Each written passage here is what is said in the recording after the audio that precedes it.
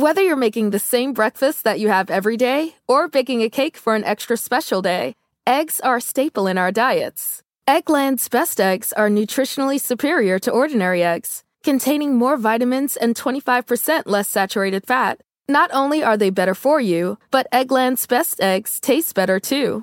There's a reason that they're America's #1 eggs. Visit egglandsbest.com for additional information and delicious recipes. Here you are, BPMs high, sweat dripping, body moving, tongue panting. You're working hard, real hard, and you're thirsty. You need vitamins, nutrients for peak performance and energy. And your plants do too. Aw, I mean, just look at the little guy. Water-soluble plant food from Miracle Grow is full of essential nutrients. Just a little scoop into your watering can and boom, instant feeding and bigger, more beautiful plants. It's kind of like a sports drink for your plants. You may have to suffer from heat, but your plants do not.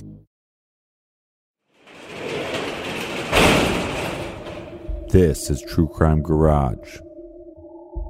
And this is the Killing Fields Trilogy.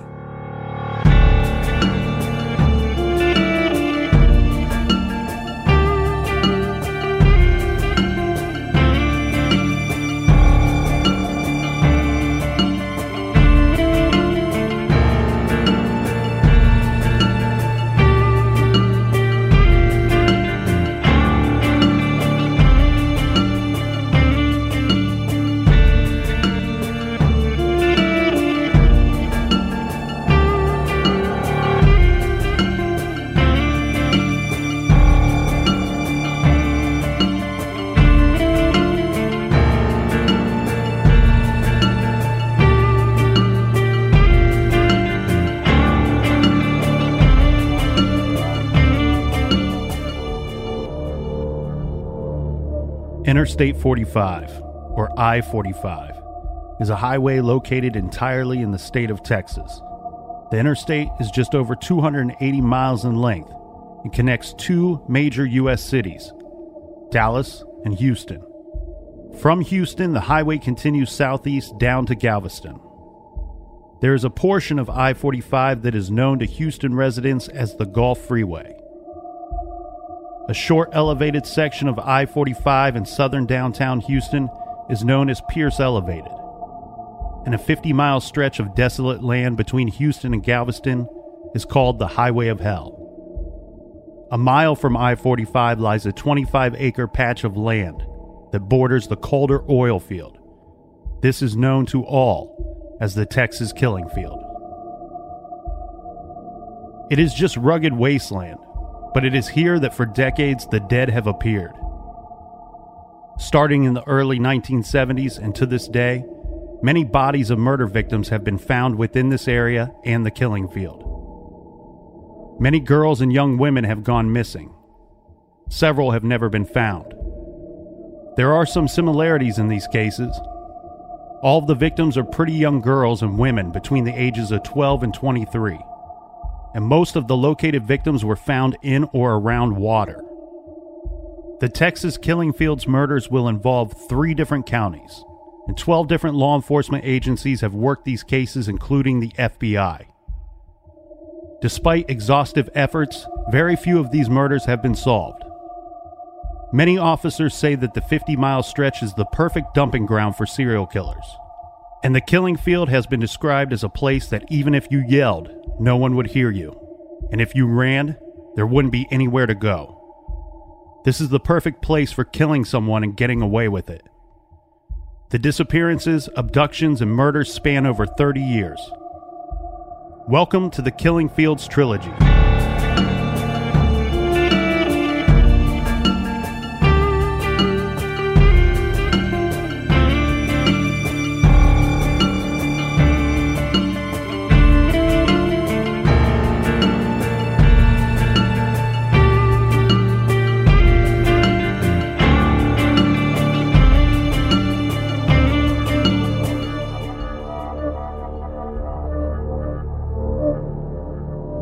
Part 1.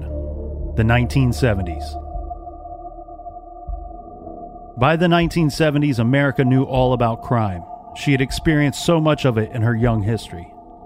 The 1960s was the decade of the assassination. We lost so many great leaders of men and women during that decade. Texas was home to one of the worst, when John F. Kennedy was shot dead in front of a crowd of people in Dallas on November 22, 1963. In the 1970s, America would become aware of monsters that had been around since the beginning, but were lurking quietly in the shadows. The serial killers. This was to be the decade when America and the world would learn about Ted Bundy, John Gacy, and David Berkowitz. And again, Texas would be home to one of the worst. Some called him the Galveston Killer, or the Purple Passion Killer.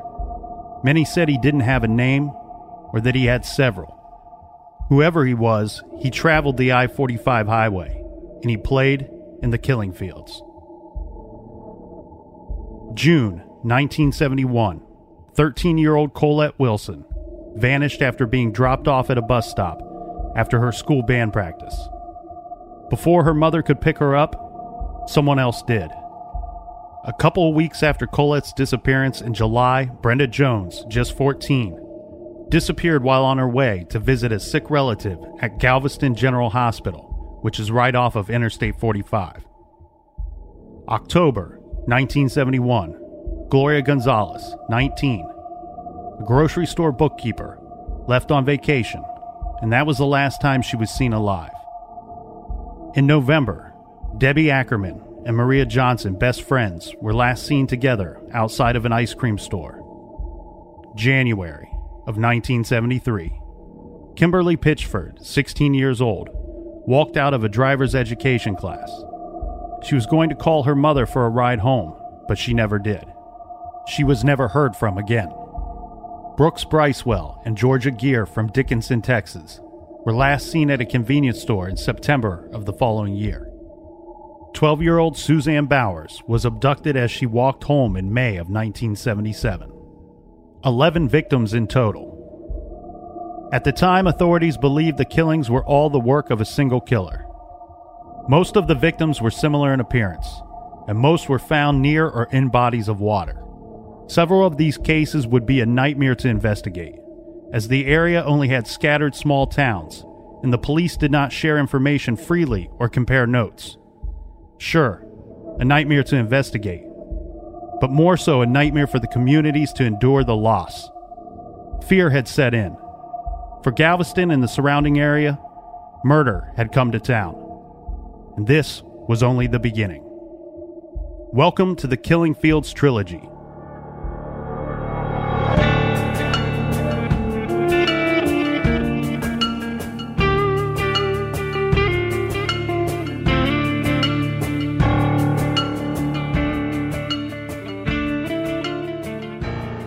(1971).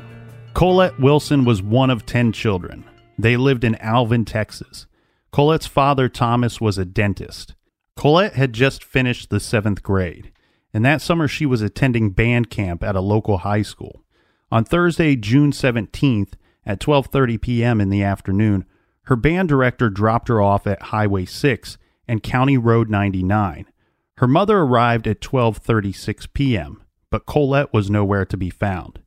When she accompanied her mother, Claire, to the bus stop to pick up her older sister, Colette, Alice said in an interview, "We thought maybe she had gotten a ride with someone else, so we called all of her friends that lived nearby.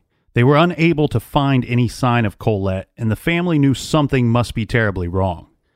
They reported the girl missing, but unfortunately the authorities labeled her a runaway. Colette was just 13 years old at this time, which seems a little young to be labeled someone who might run away, just in my opinion. Well, it's very irresponsible. So regardless of what the authorities thought, that didn't stop the Wilson family from taking out an Alvin, Texas map and organizing volunteers who would search the area for the next 3 weeks. Colette's little sister recalls the agony. She said the best thing that they could do was kneel around Colette's bed and pray every day and night, saying it held them together during the long months as they searched for Colette. A couple weeks after Colette's disappearance on July 1st, Brenda Jones, who was just 14 years old, she left her house. Now, Brenda's family didn't have much money. They didn't have a car. Brenda's mother and her sisters relied on public transportation to make their way about. Brenda disappeared after a visit to a sick relative at Galveston General Hospital, which is right off of Interstate 45. Now, the bus driver would later confirm to police and investigators that Brenda had made it to the bus stop. The bus had dropped her off there. So this is on her way back home. She arrived at the bus stop. This means she disappeared just blocks from her house. Brenda's mother reported her as missing that night. However, police told her that they would not file the report because it was too soon. She had not been missing long enough, and she would probably turn up sooner rather than later. Right, and this is in the 70s. These laws would be changed later. Yeah, and this is something we will see and have seen throughout the course of the 70s. You know, often when a kid goes missing, especially a teenager, the authorities immediately believe that they've run away or they've just taken off with some friends, because I'm sure that's what happens 90% of the time. Regardless, you got to take these reports seriously. So now we have Colette, which is 13 years old. Her family's looking for her. And now we have 14-year-old Brenda that her family's looking for her as well. Yeah, and Brenda's family did not have to look too long. Her body was found the next day, the day after she had gone missing. She was found floating in Galveston Bay, close to the Seawolf Parkway and near I-45. Her body was nude, and she had died from manual strangulation. Now, there are a lot of websites out there, a lot of hacks out there that have reported that Brenda died from a head wound, but this is just simply not true. If you go and do the research in this case, you will find that her cause of death to be head wound. Don't email that to us later. Email the creator of that website, because that information is wrong. Right, but how many autopsies have we seen that were wrong?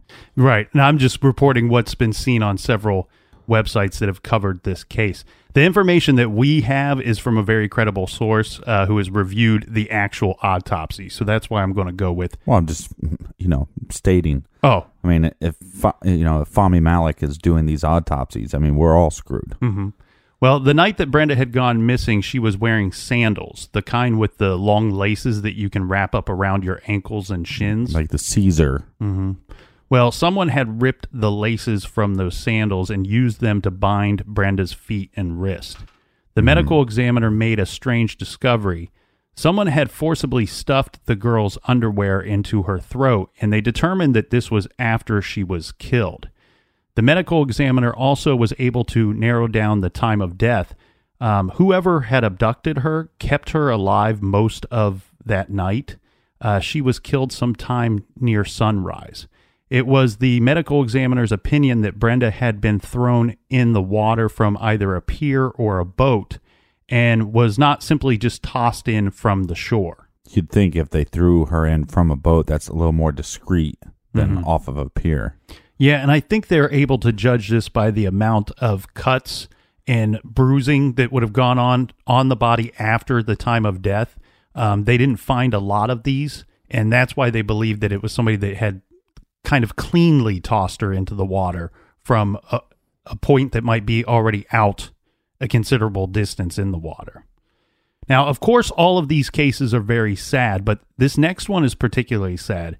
And it's because, sometimes when we go looking for new cases to cover or cases that are suggested to us, this is rare, but it does happen. Sometimes there is nothing out there on a case, especially for some of the cases early 1980s and prior to that. There is simply no digital footprint or very little or very few bits of information regarding some of these cases.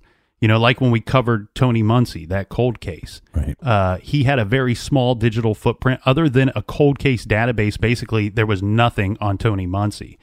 That's why investigative databases, blogs, forums, and web sleuthers are so important to what we are trying to do. As we move further from paper trails and deeper into the digital age, the digital footprint of victims becomes more and more important. We get asked a lot, how can I get involved in this true crime community and be more than just a spectator? How can I do more than just listen to podcasts or watch documentaries? Look, I would not suggest someone going out and hitting the pavement and going out and investigating crimes. That's what the paid professionals are for. But the thing is, what you can do is find a couple of cold cases from your area from back in the 80s, the 70s, maybe even the 60s. Google them, see what comes up. If nothing comes up, then get creative. Find the old newspaper articles. This will most likely require you to get out from behind your computer and go out and do some work, but gather some information, write up a short. Well, and when you say creative, that doesn't mean make up the story. Exactly right. Yes. Get the facts right. Because somebody out there is hearing you and they're thinking, oh yeah, I'll just make up the story. I could spin a good yarn. That's a good idea. Yeah, get some credible information, gather the information, write up a short but extremely accurate report, post it somewhere using, the victim's name. Right. And that leads us to this next possible victim, which is Gloria Ann Gonzalez. Now, she was reported missing. Now, her body was never found. Mm-hmm. Yeah, and really the only digital footprint that she has is she's simply a name on some lists that are out there, and that's about it. Of course, she was probably once a lovely young person, and now she's just a name on a list. If it weren't for Catherine Casey's wonderful book titled Deliver Us, I don't think we would know anything of value about her case. But what we gained from the book Deliver Us is that Gloria Ann Gonzalez was 19 years old. She worked at a Houston grocery store. Now, she did disappear on October 28th, 1971, and it's believed that she would have disappeared somewhere near her home in Houston because, she was last seen by her roommate at their apartment on Jacqueline Street. Her roommate would be the one to report Gloria as missing. That brings us to Debbie Ackerman and Maria Johnson, who were both from Galveston, Texas, and both 15 years old. But in their minds, they were kind of going on 20. They were best friends. Their friends and loved ones say that they were inseparable. They loved the water and spent much of their time on the beaches of Galveston. Mm-hmm. They were regulars at the local surf shops and the Wicks Ski School. At 9 a.m. on November 11th, 1971, the two left Maria Johnson's house, where they had stayed there the night before. They went to a Galveston mall. Now, around noon, they were last seen together outside of an ice cream store, and they were hitchhiking. Two girls working at the ice cream store saw Debbie and Maria get into a white van. The van had curtains in the back windows and had a peace symbol sticker on it. Right. And peace and love, man. The driver was reported to be white and much older than the girls. The girls could not tell if there was anyone else in the van or not other tthan the driver. It's very odd to me that hitchhiking was a lot more popular in the 70s. Mm-hmm. Well, in some cases, as was the case with Debbie and Maria, they almost preferred hitchhiking. It seemed to be somewhat of a hobby, not just a means of getting to where they needed to go, but rather than taking any form of public transportation, they would usually hitchhike. My father talked about this before. He used to pick up hitchhikers a lot. I don't know why. I think it was just like a common thing, but he'd pick them up, and he recently got like a brand new car or a newer car in the 70s, picked up a hitchhiker, and the guy had like some stuff sticking out of his bag, and it poked the seat and ripped his seat. So the guy's getting in his car, rips the guy's seat. He drives him, a couple miles, tells him, get out of my damn car. But never picked up a hitchhiker after that. Well, and the funny thing that you see when you watch movies that are based in like the 70s, yes, hitchhiking was such a common thing that they almost always throw it in a movie in the 70s somewhere, where you'll see that cheesy part where there's a girl on the side of the road or a guy, thumb out in the air, car pulls up, driver goes, where are you heading to?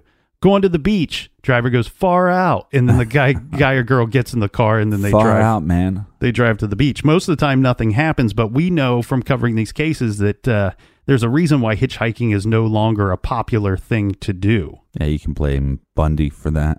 Well, Debbie and Maria, they weren't heard from for a few hours. So one of the parents reached out to the other set of parents. And it was quickly determined that neither of the parents had seen either girl in quite some time. They were reported missing. Because the girls were together, it was believed by police that the two had run away and they were, quote, probably on drugs. 2 days later, just about 36 hours after the two were last seen, the body of the two young girls were found. This is just 10 miles north of where they were last seen. They were in Turner's Bayou in Texas City. A fisherman found the two floating in water. Both girls had been shot.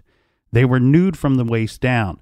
Both girls had their wrists bound with long black, what may have been cords or shoestrings. Mm-hmm. So the hands and the feet were bound. Correct.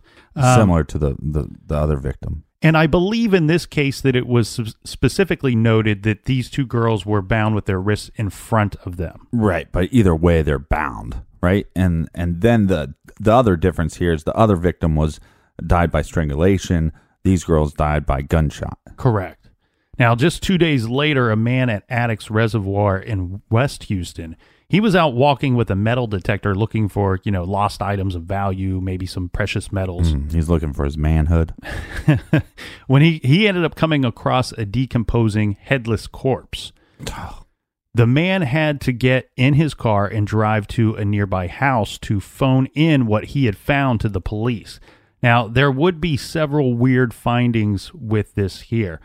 First, the decapitated body. Okay, so they found the head, but for some reason, the head had no flesh on it. It was just skull and bone. Okay. This was not the case with the body, though. The body had flesh on it and was decomposing at a normal rate. Mm-hmm. Later, the medical examiner would determine that the body was that of missing 19-year-old Gloria Gonzalez, who we had talked about earlier. They determined that the decapitation was not something done by her killer, but it had been done by the work of animals in the area. Gloria had been there laying face down for quite some time. I don't know if they ever figured out why the skull had no skin on it, and the body still did. I couldn't find that anywhere. I could find that the medical examiner didn't think that the flesh removed from the skull was due to animals. Anyway, the weirdest part... Okay, so repeat that, because that's not very clear. So the decapitation was done by animals? The medical examiner, in their opinion, the decapitation was due to animals removing the skull from the corpse. Right, so if animals are removing the skull, then they're removing the skin around the skull. But it was of the medical examiner's opinion that the flesh was not removed by animals. That has no logical, there's no logical sense there. Unless the skull would have been in a place where it would have decomposed at a much faster rate due to any, there's different... It could be any number of reasons of the environment, but I'm with you. I think that if you can make the leap and believe that animals removed the skull, they most likely chewed up the soft bits of tissue off of the face.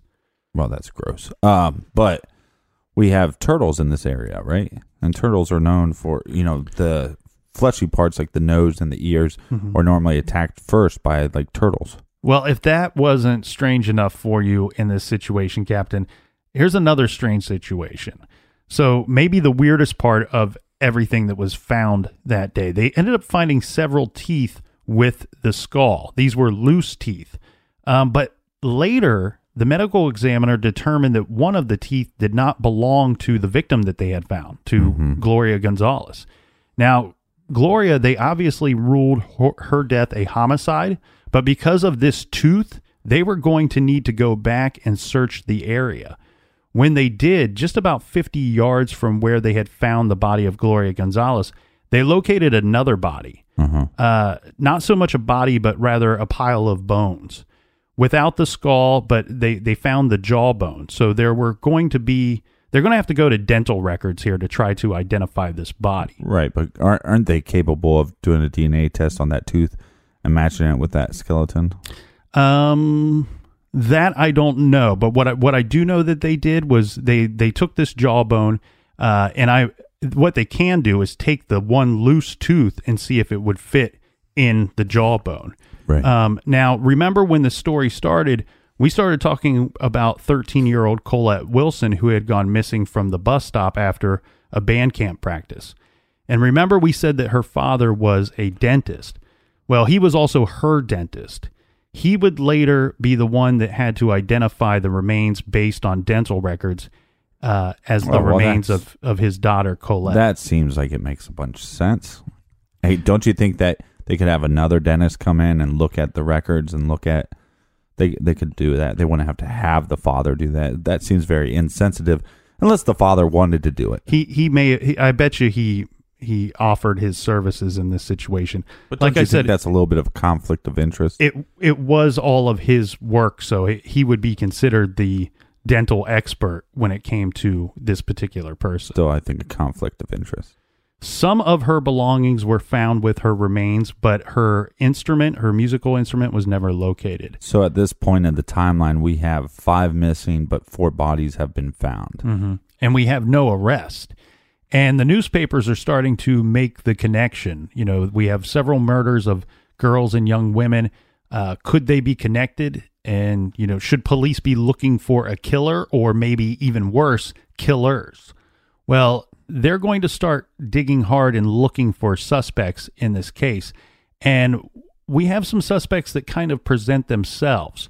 Now, I'll go through this by way of using a newspaper article that took place. This is from a Houston newspaper and was printed in 1989, but it's in regards to some activities during the 70s.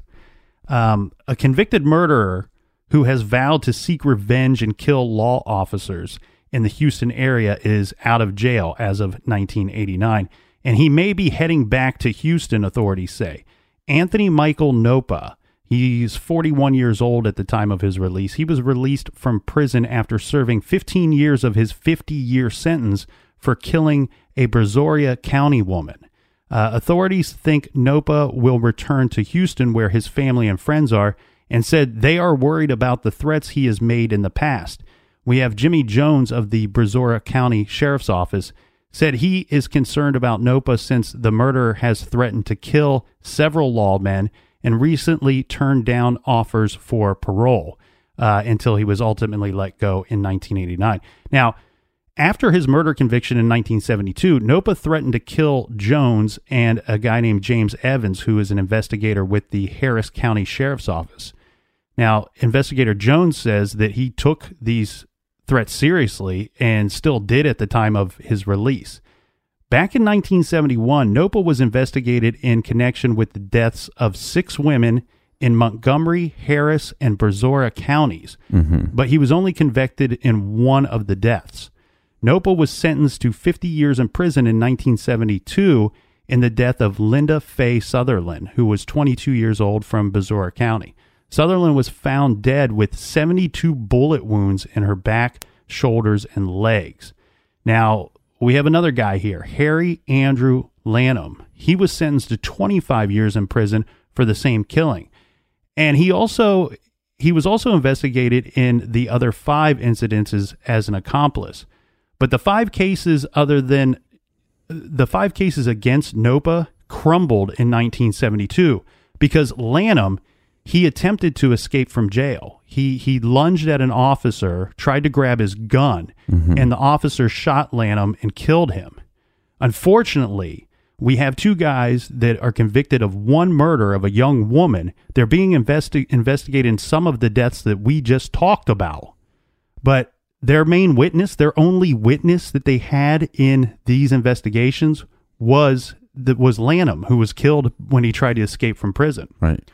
So Nopa he has a bit of a background here. He was convicted of rape before he did the Brazoria County killing. Testimony in that trial indicated that he took a young woman to an auto salvage yard and raped her repeatedly. Nopa pleaded guilty to a lesser offense in the case because the woman was too terrified to testify against him. So obviously the police had 2 suspects that they liked a lot in some of these, if not all of these murders, just not able to piece it together. It wouldn't surprise me in the least if these guys committed one or more of these outstanding cases. One thing that was said in the investigation regarding Linda Faye's death, and I believe it was Harry Lanham that said this. He said the 2 men didn't talk to each other after they had picked up Linda, but the whole time that they were driving around, they both knew that they were going to kill her. It's like, wow, that rings of maybe these 2 have done this sort of thing before. All right, we'll get back into the Killing Fields trilogy after this quick beer break.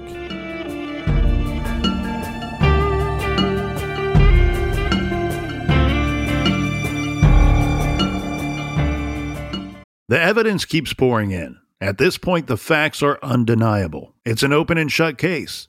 Monopoly Go is the most fun you can have in a mobile game. Everyone is still talking about Monopoly Go for a good reason. It is an absolute hit. Millions of people pass Go every day because this game is always bringing something new to the table. Like countless crazy tournaments you can join with your friends as partners or teams. Or timed events offering bonuses like massive multipliers or rent frenzies to help you get huge rewards. And there's so many rewards to discover. Rare stickers you can trade with friends to complete albums. Delightful emojis to taunt people with when you raid their riches. Unique playing pieces and so much more. The verdict is in. With Monopoly Go, there's something new to discover every time you play. So don't miss out. Go download it now free on the App Store and Google Play. This show is sponsored by BetterHelp. We all carry around different stressors, big and small. When we keep them bottled up, it can start to affect us negatively. Therapy is a safe space to get things off your chest and to figure out how to work through whatever's weighing you down. If you're thinking of starting therapy, I highly recommend that you give BetterHelp a try. It's entirely online, designed to be convenient, flexible, and suited to your schedule. Just fill out a brief questionnaire to get matched with a licensed therapist and switch therapists anytime for no additional charge. Get it off your chest with BetterHelp. Visit BetterHelp.com/garage today to get 10% off your first month. That's BetterHelp, HELP.com/garage. This show is proudly sponsored by BetterHelp. Check out BetterHelp.com/garage today. Do you want to set your child up for success? Of course you do. That's why you need to check out IXL Learning today. IXL Learning is an online learning program for kids covering math, language arts, science, and social studies. IXL is designed to help them really understand and master topics in a fun way. It's powered by advanced algorithms. IXL gives the right help to each kid, no matter the age or personality. There's one site for all kids in your home pre-K to 12th grade. Kids could use it at home on their computer or on an app on your phone or a tablet. No more grading those worksheets. IXL grades everything for you.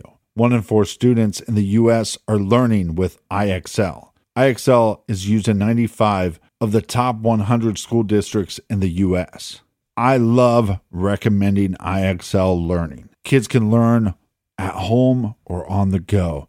And all my friends and family that are using it absolutely love it because it's so easy to set up and so easy to use. And even the kids that I've recommended it to their parents have told me, hey, Captain, thank you. I was having problems in math and my parents couldn't help me, but IXL could. Do you want to get your kids back on track, or do you just want to get your kids ahead? Do so with IXL Learning.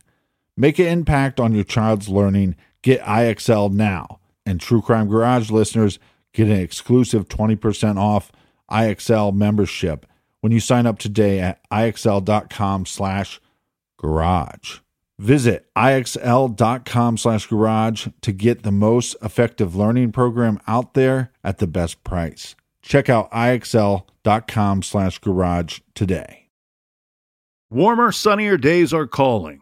Fuel up for them with Factor's no prep, no mess meals. Meet your wellness goals in time for summer thanks to the menu of chef-crafted meals with options like Calorie Smart, Protein Plus, and Keto. Factor's fresh, never frozen meals are dietitian approved and ready to eat in just 2 minutes.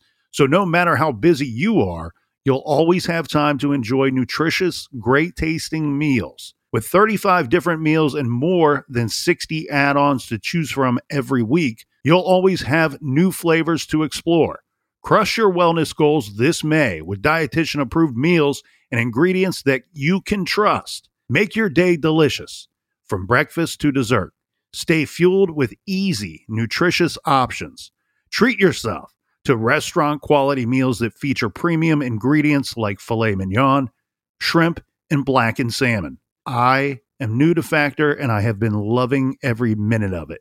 I have a problem, and it's called lunch.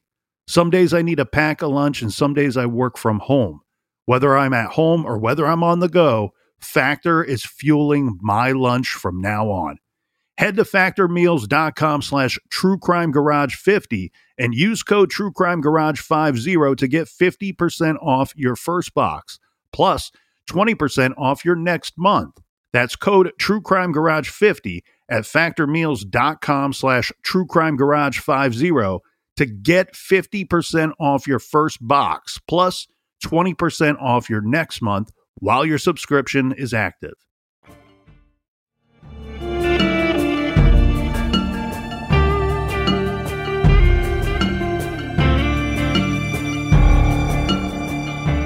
All right, we're back. Cheers, mates. So we have the bodies of several young girls and women popping up all over the I-45 and Galveston area. And then we have those two suspects, but that investigation quickly went nowhere. So continuing on, this takes us to January 3rd, 1972, when two boys fishing on Taylor Bayou near Webster, Texas, they found a human skull floating in the lake. The skull ended up belonging to a young girl. 6 weeks later, authorities searching a nearby field find the rest of her remains, and along with it, they find the remains of another girl. Dental records identified the girls as Rhonda Johnson and Sharon Shaw. Now, they had gone missing the previous summer. They went missing in August of 1971. Unfortunately, they were too decomposed, and their cause of death would not be determined. Well, because this is in Texas, and bodies decompose way faster in Texas, I believe, due to the sun and the elements. Mm-hmm. Now, this is a bit of a crazy story here. So, about 5 months after the girls' bodies were found, 23-year-old gas station attendant Michael Lloyd Self was arrested, and he was charged with the murders. Apparently, Self was being investigated for some other crime at the time. This was something petty, like theft or something like that, something that had nothing to do with the murders of these two girls. He ends up being convicted of the crimes, and he was sentenced to life in prison. However, he has always claimed that he is innocent of these two murders. Well, how did this whole thing go down? Let's go through this, Captain. So we have Rhonda Johnson and Sharon Shaw. They were last seen on August 4th, 1971. They were heading towards the Jericho Surf and Sea Shop in Galveston, Texas. An investigation... That's what they told family members or friends? Correct. So an investigation was soon launched. Pressure was placed on the officers investigating these murders because Rhonda's grandfather was a prominent city council member. In late May 1972, the Webster City Council hired a new police chief. This is Don Morris, and an assistant chief, Tommy Deal. You can question if they were qualified for these positions. They came from the traffic division of the Texas Department of Public Safety. A few weeks after the two were hired, Morris received a tip from City Councilman Glenn Price about Michael Lloyd Self. Now, at the time, Michael Lloyd Self was a known sex offender because he had been arrested in previous cases for peeping Tom incidents.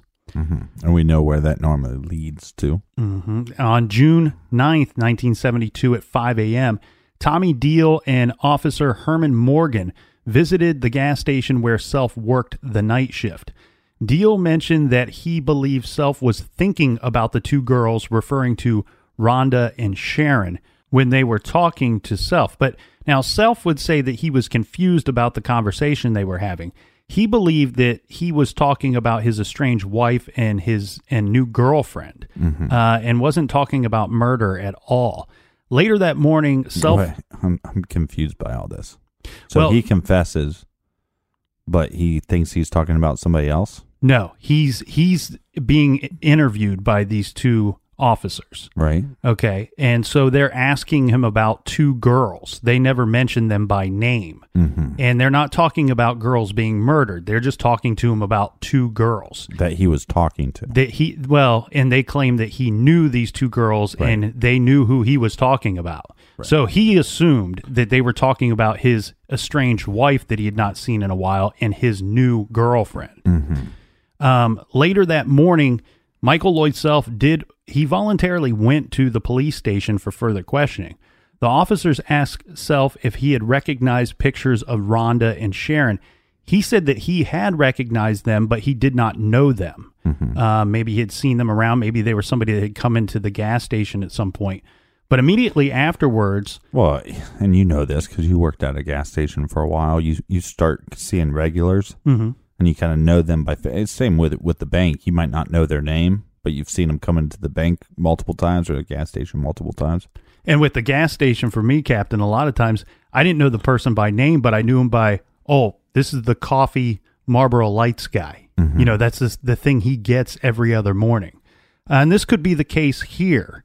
But immediately after he says that he recognized the girls but did not know them, Self was arrested and he was charged for their murders.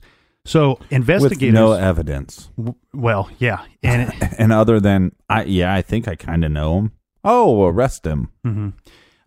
Michael Lloyd Self was not... He's described as not the sharpest tool in the shed, let's say. The officers interrogated him after they arrested him. And during this interrogation, they claimed that they had evidence connecting him to the murders.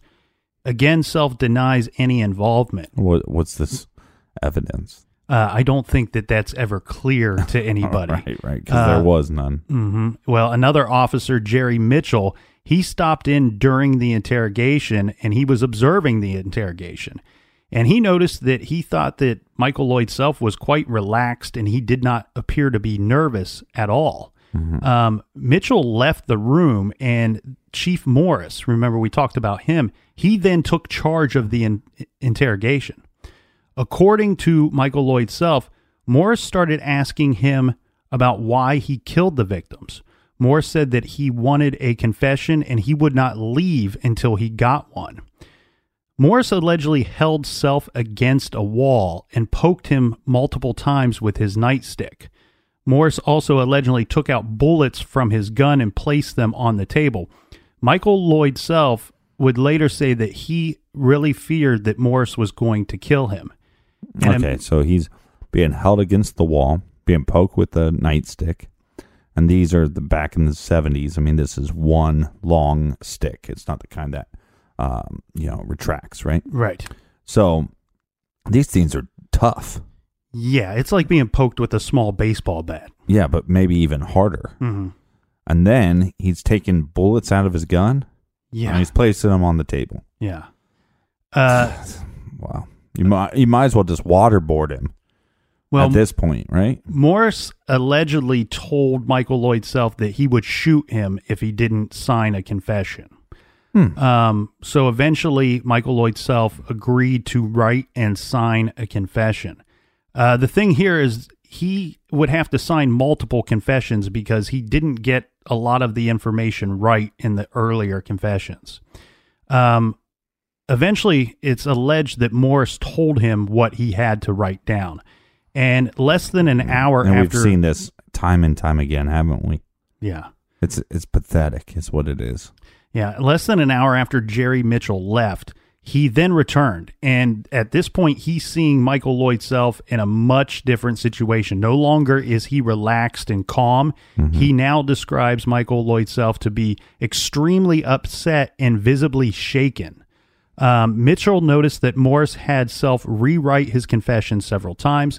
Self's confession did not completely match with the known facts of the case. In his confession, Self claimed that he had dumped the bodies at El Largo, which was 20 miles from the Taylor Bayou where the bodies were actually found. And we've talked about this before. One of a detective friend that we know talks about how he would go in, get a written confession, come back out, not even look at it. He'd just put it on his desk and then go back in and go, hey, look, that this story's not all lining up. Now, he wouldn't tell them this part isn't lining up or this part isn't lining up. He would just tell them this isn't really lining up. So write it again. And he'd do that sometimes several times. And by taking all three confessions, you get a better picture of what was actually happening. But in this case, this person's going, oh, by the way, this isn't correct, and this isn't correct, and this isn't correct. I mean, you see this, like we talked about before with like Jesse Misskelley. I mean, leading the witness. I mean, what justice is this? Yeah. Yeah, it's like a teacher grading a paper that keeps returning the paper to you with the wrong answers circled or with a big red X on them and wants you to correct what you got wrong. Right. The confession stated that Self choked one of the girls, but there was no evidence of that injury on their remains. So first he gets the location of the bodies wrong by 20 miles. Then he gets the cause of death in one of the girls as wrong as well. The confession also stated that Self went to Sharon's house to pick up the girls, but her family contradicts that, and that because they left on their own. Yeah, they weren't last seen at her house. Yeah. So it's ridiculous. The other thing about the confession, while we're on the wrong answers, get me heated up. Get me started. His early. confession also stated that the girls were yelling, waving, and hanging out of his car, but there were no witnesses that could be found to confirm this. All right. In fact, witnesses placed the girls in Galveston at around 9 p.m., even though in Self's confession they were already with him in Webster by that time. It's ridiculous. So 3 days after Self's arrest and confession, he took a polygraph test where he again confessed to the murders. He also claimed that he had knowledge on other murders that had taken place in Texas in 1971 and 1972. In his second confession, Self claimed that he hit the girls with a Coke bottle and then dumped them in the bayou. These statements again conflict with his first confession. But he took this polygraph test. What were the findings of that test? He failed the test. The test where he confessed to the murders. Right. He fails that test. In his second confession, Self also claimed that he stripped the girls' clothing and threw it onto the side of the highway. However, the girls' clothing was found with them along with an unidentified pair of keys. All right. I don't know how you could get a confession more wrong than this. I mean, it's... Well, here's the problem, though, is you have this system where people get ahead. People make more money. Public prosecutors don't make a lot of money. The more convictions they get, the more then they can move up the ranks, right? And this is ridiculous because it's all about just getting the win. Who cares how you get it? Maybe you deflate the football a little bit. Who cares? You got to get the win. And this is what's so ridiculous. It should be based off of you need to get the truth. And if you don't get a conviction, who cares? It's about getting the truth. Well, and it sounds to me like one of these guys got a significant promotion. Both these guys received significant promotions from traffic division all the way up to chief of police and assistant chief. One of these guys had a relative that was a high-ranking public official, and these guys get in here, they don't know what they're doing. And there's a new sheriff in town. I'm going to solve all these cases. Right. And this new sheriff in town's a real turd bag. Well, listen to this. 2 weeks after Michael Lloyd Self was arrested, 2 sheriff's deputies checked him out of the jail. This is on the pretext of buying him dinner. Afterwards, the deputies... Wait. Sometimes you talk too fast. So they're going to check him out of jail to buy him dinner. Correct. A guy that confessed to killing 2 teenagers. Right. Okay. So afterwards, I'm guessing this is after their nice sit-down dinner together, the deputies drove him around to places mentioned in the confession and took pictures of him at these places. This was presented in court as a third confession by Michael Lloyd Self. All right. Self's attorney claimed that this was not a confession and was actually illegal. They're taking pictures of him at these different sites of him like standing and pointing to things, and so it looks very incriminating. Right. Of course it does. Now, but we take you out, we get you a Salisbury steak, and then we're going to drop you off at these locations and take your picture while you're there. This is horrible police work. Well, while he was awaiting trial, there was an investigator. This is Dave Coburn. He met with Michael Lloyd Self in jail, and Self told him that Morris and Deal had attacked him and beat a confession out of him. He also mentioned how Morris removed several bullets from a handgun and placed them in front of him.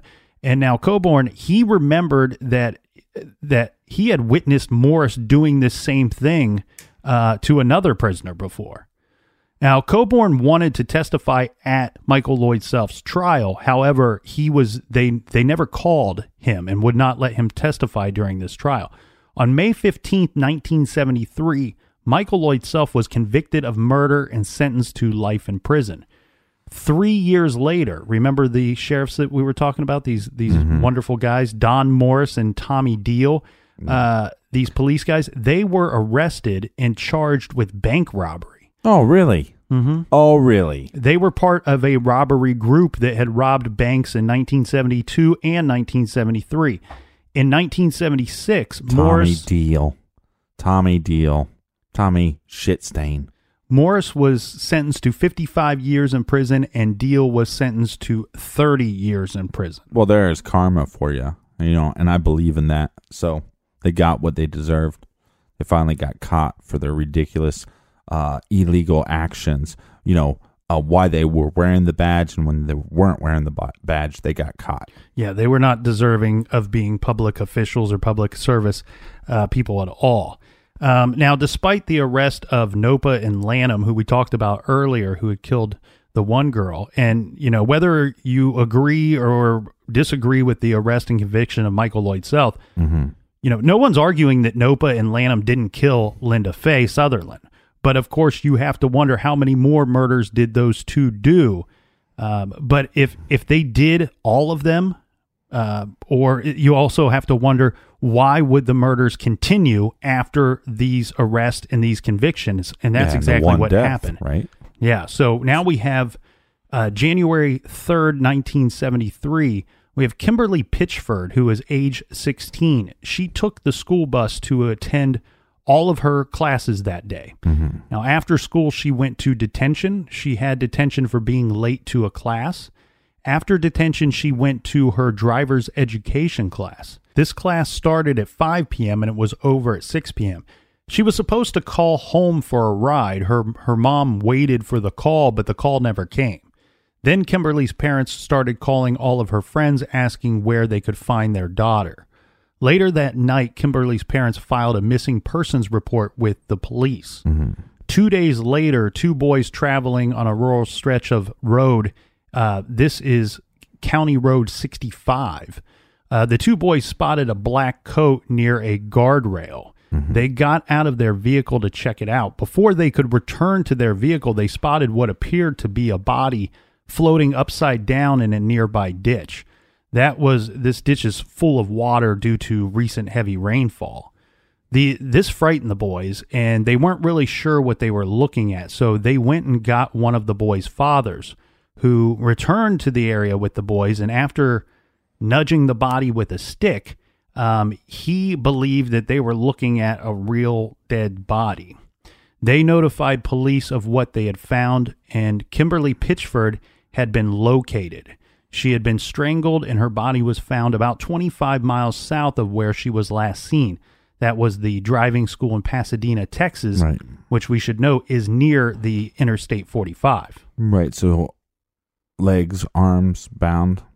I don't have any of that information. I don't think that was the case with her body. They probably would have reported it if it was such. Yeah, and the black thing that they spotted near the guardrail turned out to be some of her clothing. I believe it was a jacket that she would have been wearing at the time of her disappearance. Mm-hmm. Georgia Gear, age 14, and Brooks Bracewell, age 12, they had apparently skipped school on September 6th, 1974. Shortly afterward, they were reported missing. Now, several tips came in. One tip saying that they were seen at a motel near Alvin, Texas, playing football with a group of guys. Several other tips said that the two girls were seen hitchhiking. But the tip that may have the most credibility, as this is the most widely reported to this day, is that they were last seen together in a convenience store in Dickinson, Texas. This is, again, close to the infamous Texas Interstate I-45. The two girls wouldn't be found for quite some time. It wasn't until April 18th, 1981, that the bodies were found. A man working near an oil field found two skulls. This area is basically swampland near Alvin, Texas. The dental records identified the skulls as belonging to the two missing girls, Georgia Gear and Brooks Bracewell. Injuries to the skull pointed to obvious cause of death. The two teenage girls had been beaten to death. To me, it's strange that the tip that seems to have stood the test of time better than the others is the convenience store tip and not the playing football tip. I only question this because the bodies were found closer to the area of the football tip rather than that of the store, which was in Dickinson, which is not terribly far from still, Right. Well, but what's interesting here is we have victims that have died from strangulation. We've had victims die from gunshots, and now we have two victims that have died from being beat in the head. Mm-hmm. Yeah, the cause of death here is all over the shop. Now, we have 12-year-old Suzanne Bowers. She was abducted while she was walking home in May of 1977, around 10 a.m. on May 21st. Mm-hmm. She left her grandparents' home. She was going to head back to her own house. Her plan was to go home and get a bathing suit and then a bicycle and head to the beach. Suzanne had rode her bike to the beach often, so this wasn't something out of the norm for her. Suzanne had a friend waiting for her at the beach, but unfortunately, Suzanne never arrived. And when the grandparents started looking for Suzanne, they quickly learned that she never even arrived at her own parents' home to retrieve the bicycle and the bathing suit. Right. 2 years later, two boys out riding dirt bikes found the skeleton of Suzanne Bowers. You find it a little odd that, we'll have one individual female go missing or two individual females go missing, and they're always found by, it seems like, a group of two boys. Mm-hmm. Well, I think that plays to the areas where these bodies are found. Mm-hmm. These are areas that are kind of out of the way. You often hear that they're being found by fishermen or right. two dudes on dirt bikes, right? Two boys playing in the woods. Mm-hmm. So I think it just lends to where they're being found. Here's the weird thing, though: the Bowers case is not considered to be solved.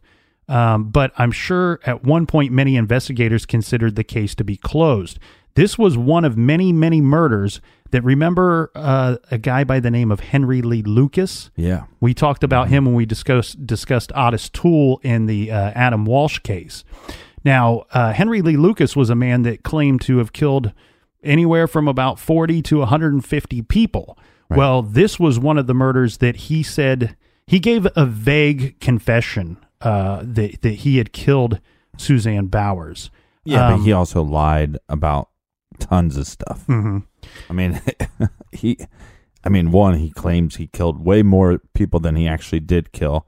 And then half the confessions that he was confessing to, there was little to no evidence connecting him. Well, and his confession regarding Suzanne Bowers kind of went like this. Mm-hmm. The detectives were like, hey, you remember this little girl, 12 years old, that was picked up in this area, and then she was later found dead in this area? And he's like, sure, I could have been in that area. I probably killed somebody, a little girl. I don't remember her name. And then anything else that he gave to them, it was really nothing of any value regarding the girl's case or her murder at all. Right. Again, I think this is, sometimes they don't do their due diligence to have the case closed. They just close it on their own because they don't want to deal with it.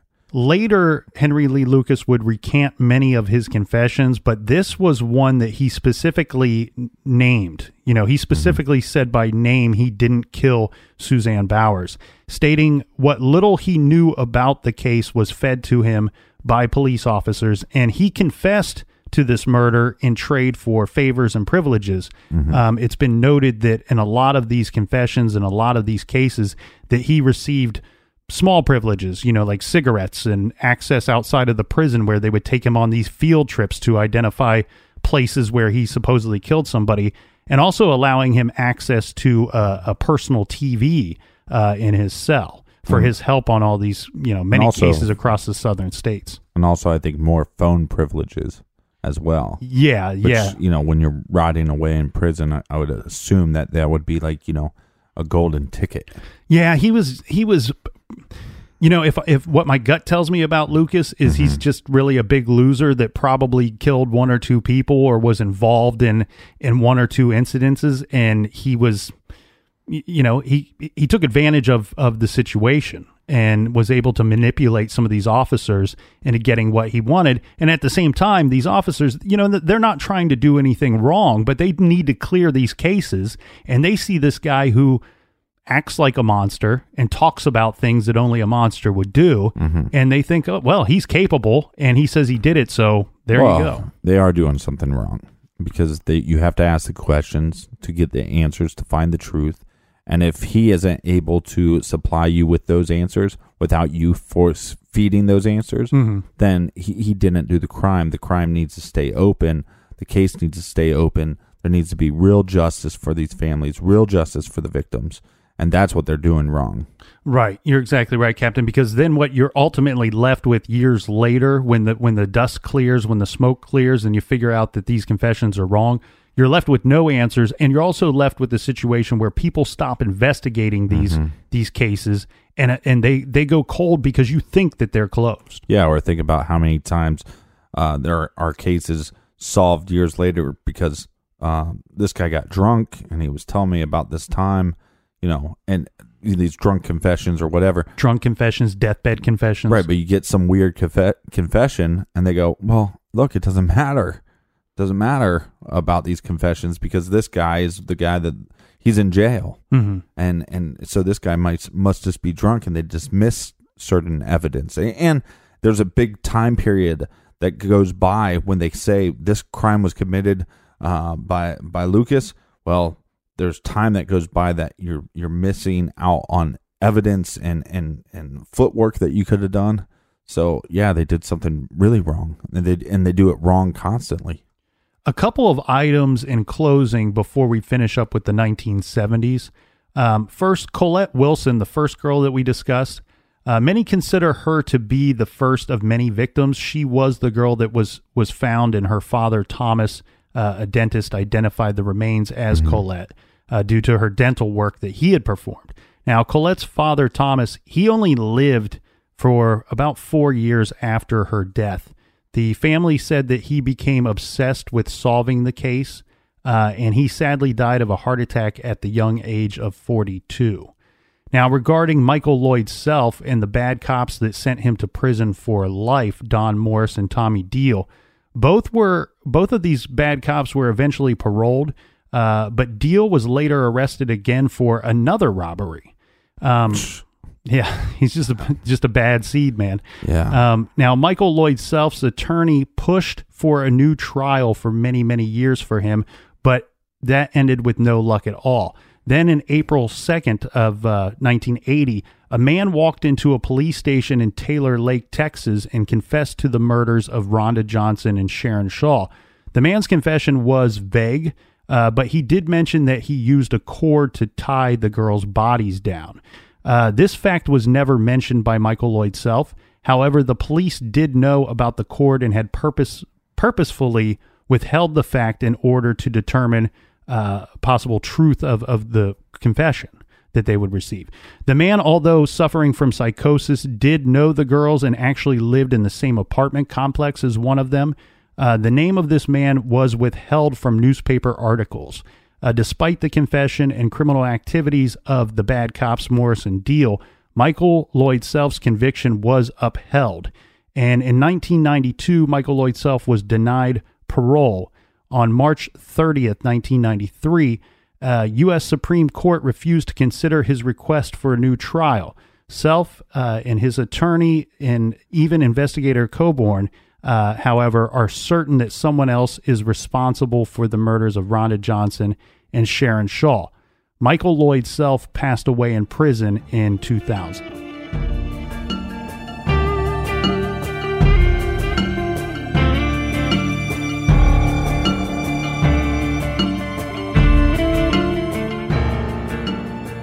For everything true crime, go to truecrimegarage.com. Be good, be kind, and don't litter.